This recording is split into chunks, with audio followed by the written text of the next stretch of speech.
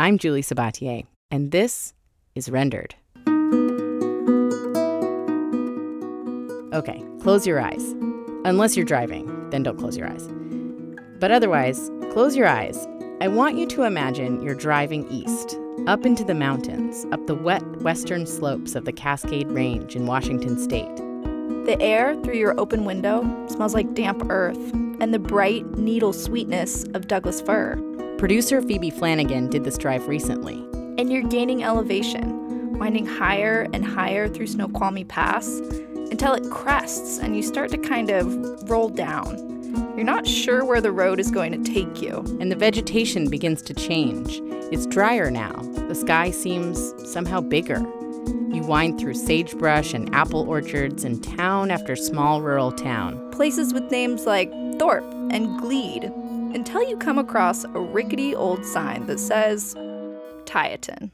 You drive right into Tieton's single street downtown, turn the corner, and there are these warehouses. Massive, echoing warehouses. They seem like they're vacant until people begin to emerge. Bookbinders, cheesemakers, painters, kite builders, cider pressers. They're here, making things, in this big warehouse in this strange little town. Welcome to Tieton, population 1,200. In some ways, it's your quintessential Mayberry. 3 churches, an antique shop, a couple of cafes, no highway, no railroad. And for the most part, people here make their money farming apples. But unlike most other farming towns in the region, Tieton is also something of a destination for artists and urban creatives from across the country. Today, we're taking a look at how these people ended up in Tieton and how their presence here has changed this town. It all started with this guy named Ed Marquand. He's owned a successful book publishing company in Seattle since 1978. He sports round spectacles and a short salt and pepper beard. And he's responsible for bringing the urban arts community into rural Tieton. See, Ed's vision for the town started to take shape more than 10 years ago. He and his partner, Mike Longyear, owned a cabin in central Washington. They'd been visiting regularly since the late 80s, but Ed had never been to Tieton before. Early in the summer of 2005, Ed was on a bike ride when he saw the rickety little sign. With nothing else to do that afternoon, he rode into Tieton. I thought, this is an interesting, funny little place. So I pulled into a parking lot behind one of the warehouses and hit a bunch of goathead thorns, which are these diabolical little weeds that grow in the cracks of asphalt. No matter how they fall, the spines always stick up. In 10 feet, I had 18 punctures. Ed spent the rest of the afternoon patching up his tires in this little park in the middle of the town square. But as he was sitting there patching his tires, he began to hatch this idea. The longer I was in the park and the more I looked around, the more curious I was about these empty storefronts. It was obvious that the town really needed an injection of something. It needed an injection of life. Things were really not healthy. But it wasn't squalid. It was just kind of without a lot of hope. Now, Tieton wasn't always that way. If you found yourself in downtown Tieton back in the 1950s or 60s, you could go to a movie, get a haircut, buy groceries, even get your prescription filled. Back then it was prosperous. There was a lot of people here. Speed Hugel, who has an awesome name. Speed remembers what it was like. I caught up with him at Tieton's only bar. It's called Bootlegger's Cove. At 5 p.m. on a Saturday, the tables were nearly full and the counter was packed. Big picture windows let in the afternoon sunlight. And in the kitchen, the owners were cooking up a pot roast. I'm 65 years old, and I've lived here all my life. Tieton was a very popping town.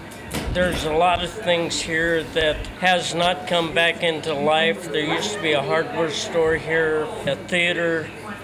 We're sitting right here, right now, as we're speaking, we're sitting in a bank. Basically, they went out of business. It's kind of unreal. Matter of fact, there's been some research done on that. That's Stanley Hall, the mayor of Tieton. He explained how Tieton went from a prosperous little town that Speed remembers to the rundown place Ed Marquand stumbled upon 10 years ago. As the nearby city of Yakima grew, big box stores with cheap products moved in. and all of the local mom-and-pop stores dried up. Meanwhile, agribusiness and migrant labor undercut many of the farming jobs in town, and folks started moving away. And the trend just continued until there really wasn't much left. And that's been the issue, and it's not just here. It happens throughout the Midwest, and I'm sure some small towns in California and Oregon. Stanley used to live in California. He moved to Tieton just 10 years ago, around the same time that Ed rolled into town. He was already retired and never imagined he'd become the mayor. I've hated politics all my life. It's something I never even dreamed about. I got talked into this job, and I found out I do like it, but I'm not really playing politics. I run the city as a business. As a businessman, Stanley doesn't mince words about Tieton's economic prospects. We are a bedroom community. We set out in the middle of nowhere. We do not have a rail line. Everything's done by truck. So chances are you're not going to get any manufacturing here. So if you don't grow your residential base, then you're not going to grow at all. You have to have development to keep your head above water. If property taxes go up a little bit, well, that's the price you pay. Ed was enchanted by Tieton. He saw a lot of potential in its empty storefronts and abandoned warehouses. After his run-in with the Goathead Thorns, he just couldn't stop thinking about what it would be like to give those spaces new life. He thought he might be able to solve two problems at once. Ed was looking for ways to make his book publishing business more interesting and relevant, and he needed to expand. In fact, he knew a lot of creative people in Seattle who wanted to expand their businesses. But Seattle real estate costs were quickly climbing out of most people's price range. Meanwhile, Tieton seemed like it could use an economic boost. So we thought, wonder what happens if we take a town that is really economically challenged and see if we could create this relationship where we're able to realize our ambitions by taking advantage of the very inexpensive real estate, but also to be able to hire the people who live and work in the area and who are looking for new work. Ed envisioned setting up a sort of incubator for artisan businesses in Tieton. He'd use his own finances to buy up some real estate, train locals in trades like laser cutting and bookbinding. Besides creating jobs, the project could pump money back into the local economy through taxes and tourism. It seemed to him like a foolproof plan. But he had to get some friends on board with the program first. So, late in the summer of 2005, he and his partner Mike started bringing them to Tieton. He had a little Honda, I think an 84 Honda, and we would always drive around the net. That's Kerry Quint. He built ships in Seattle for years, and he and Ed have been friends since college. I'd sit in the back seat while he envisioned all this stuff, and Mike was in the passenger side. Both of us Mike and I were pretty quiet about the whole thing. I kept thinking, have you thought about a condo in Maui? Ed wasn't about to be put off from his dream. He had his eye on an old apple packing warehouse that had been standing empty for more than a decade. Kerry remembers the day Ed tracked down a phone number and made that first call. This was at a time when there weren't cell phone antennas out here, so Ed was standing in the park on top of a picnic table with his antenna in his hand, trying to whale a deal out of this guy in California for this defunct old warehouse. And people in Vicky's Cafe across the street were probably looking at him like he was from another planet. He also bought a second warehouse, an old church, a number of empty storefronts, some houses, a vacant lot, 9 properties in all, a sizable chunk of the downtown. Between upfront costs, renovations, and upkeep, it was an expensive plan. We're talking $4 to $5 million expensive. Ed and his partner Mike pooled their money, borrowed a lot of it, sold some investments. Things were going kind of boom, as much as creative businesses do, but we felt very bullish about the potential that we were developing here. Still, that's a big gamble. I asked him if there had ever been a moment of hesitation or panic. Many moments, many moments. But, the way that I've often lived my life is that if your gut tells you you need to do something, jump in with both feet and figure it out. You've committed yourself. You've obligated yourself. You have to make it work. Late that summer and into the fall, Ed, Mike, and Carrie moved into phase 2. Figure out what the hell to do with all this real estate. They started holding meetings with a small group of creative friends who were interested in getting involved. Finally, an architect was the one who said, tell you what, let's take that smaller warehouse, convert it into 14 live-work lofts. Let's sell them to the people who are involved in this group. That will provide an anchor, and that will provide kind of the core of the group so that they can develop the ideas that we all sit around and talk about over glasses of wine and beer. They called the project Mighty Tieton. Over the course of the next few years, they renovated the warehouses. One was converted into lofts. Another became a co-op of sorts to house their various independent businesses. Other properties were transformed into artist studios, administrative headquarters, vacation rentals, and event spaces. But not everyone in town was excited about all these new developments. More on that in a minute. First, I want to tell you about our sponsor. Creative Bug is a website that offers all kinds of classes on a range of crafts like sewing, jewelry making, and paper crafts. And they've got a special offer for Rendered listeners. Creative Bug has classes for crafters at every level, from beginner to advanced, and new ones are added every week. You can try it free first for 30 days. Sign up for premium and apply the promo code RENDERED before you check out. Now, back to the show.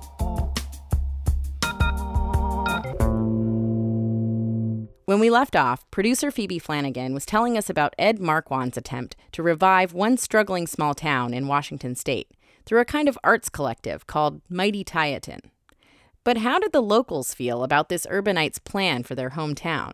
To find out, I asked Jackie Williams. I met Jackie at a Mighty Tieton event this spring. She was selling handmade jewelry with her high school-aged daughter. They run a business called Orchard Monkeys. Orchard Monkeys is just a little business that I created because I had lost my job here actually in Tieton. I worked over at the store, a little Tieton general store, and it went under because the economy was bad. Jackie remembers when the Mighty Tieton project first got underway. Well, it was a little confusing, at first because we didn't know what was coming in, what or who was coming in. It was the talk, the gossip thing of like, oh, this and this, and, when you're set in your ways, as it is in really a lot of small towns, and something big comes in or something that's different and change, people don't like it.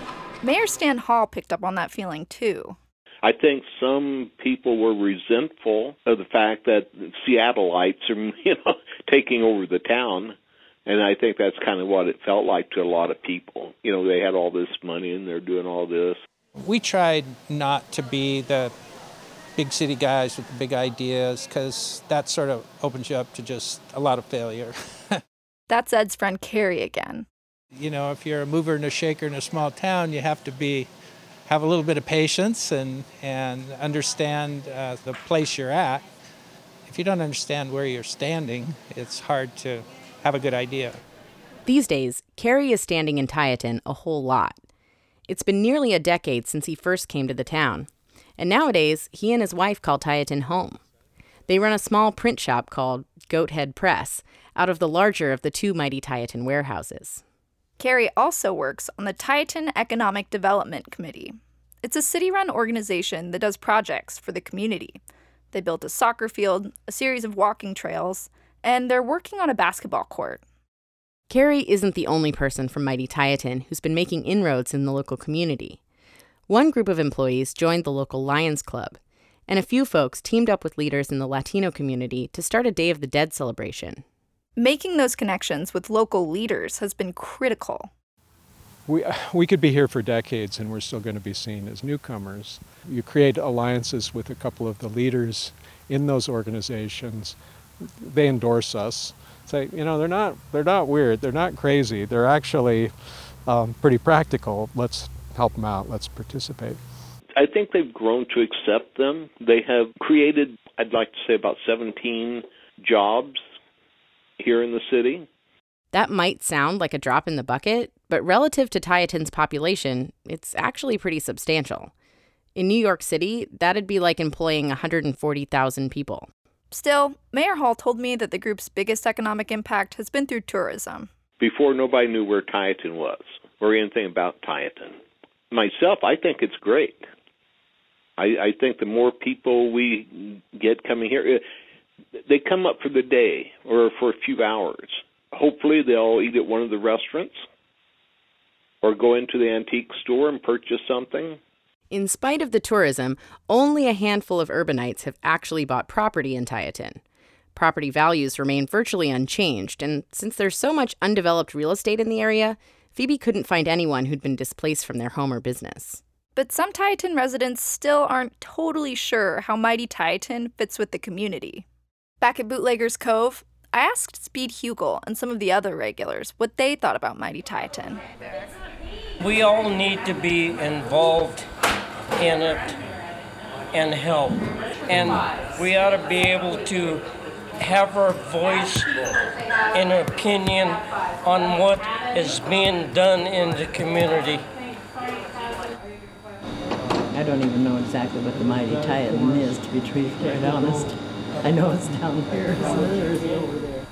Carol moved here from the Vancouver area a few years back. She told me she doesn't get out much, and maybe that's why she didn't know about the organization. But Debbie Moore, who owns Bootleggers Cove with her husband Frank, didn't think Carol was in the minority. I think for most people it's a mystery. What is it exactly? It's a group of, well, to tell you the truth, I think there's an artist studio over there. They have the go-kart race out here every year. Just then, Ed walked in the door. How about the Tieton Grand Prix? No, sir, I know nothing about Tieton. I just live here. The Tieton Grand Prix has been going for 3 years now. It's always the last weekend in June. People from around the world come to town to race old-fashioned go-karts. Ed pulled out his iPad to show Carol a video of the gathering from last year. In the second heat of the day, Reese's team was right in the thick of things. He raced around the corners on his way to a third. It's amazing. It's actually easier getting people to drive 2.5 hours from Seattle to come to our events than it is to get people who live 2.5 blocks away from the warehouse to come to the events. You can put up all the posters in the world, but unless a friend tells you about an event and encourages you to go, good chance they're not going to go. Ed hopes that one day, Mighty Tieton will actually be a central part of the community.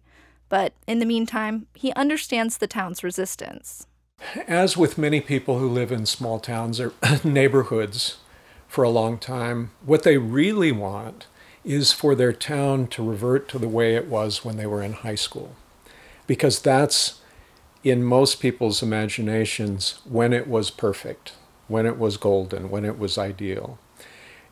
The economies in small towns have changed so much, they're never going to revert to the way this place was in the 50s or the 60s or the 70s. You know, the bowling alley isn't coming back, the movie theater isn't coming back, the barbershop isn't coming back.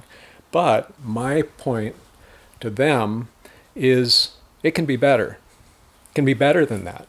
It'll be different. When change happens in the place where you live, it feels personal. People in small towns feel this way. People in big cities feel this way. Tieton is still in the midst of a big shift that could take decades to make sense to everyone. And the revitalization Ed Marquand originally envisioned might never catch on with some people who've lived in the town all their lives. But it has put Tieton on the map in a new way.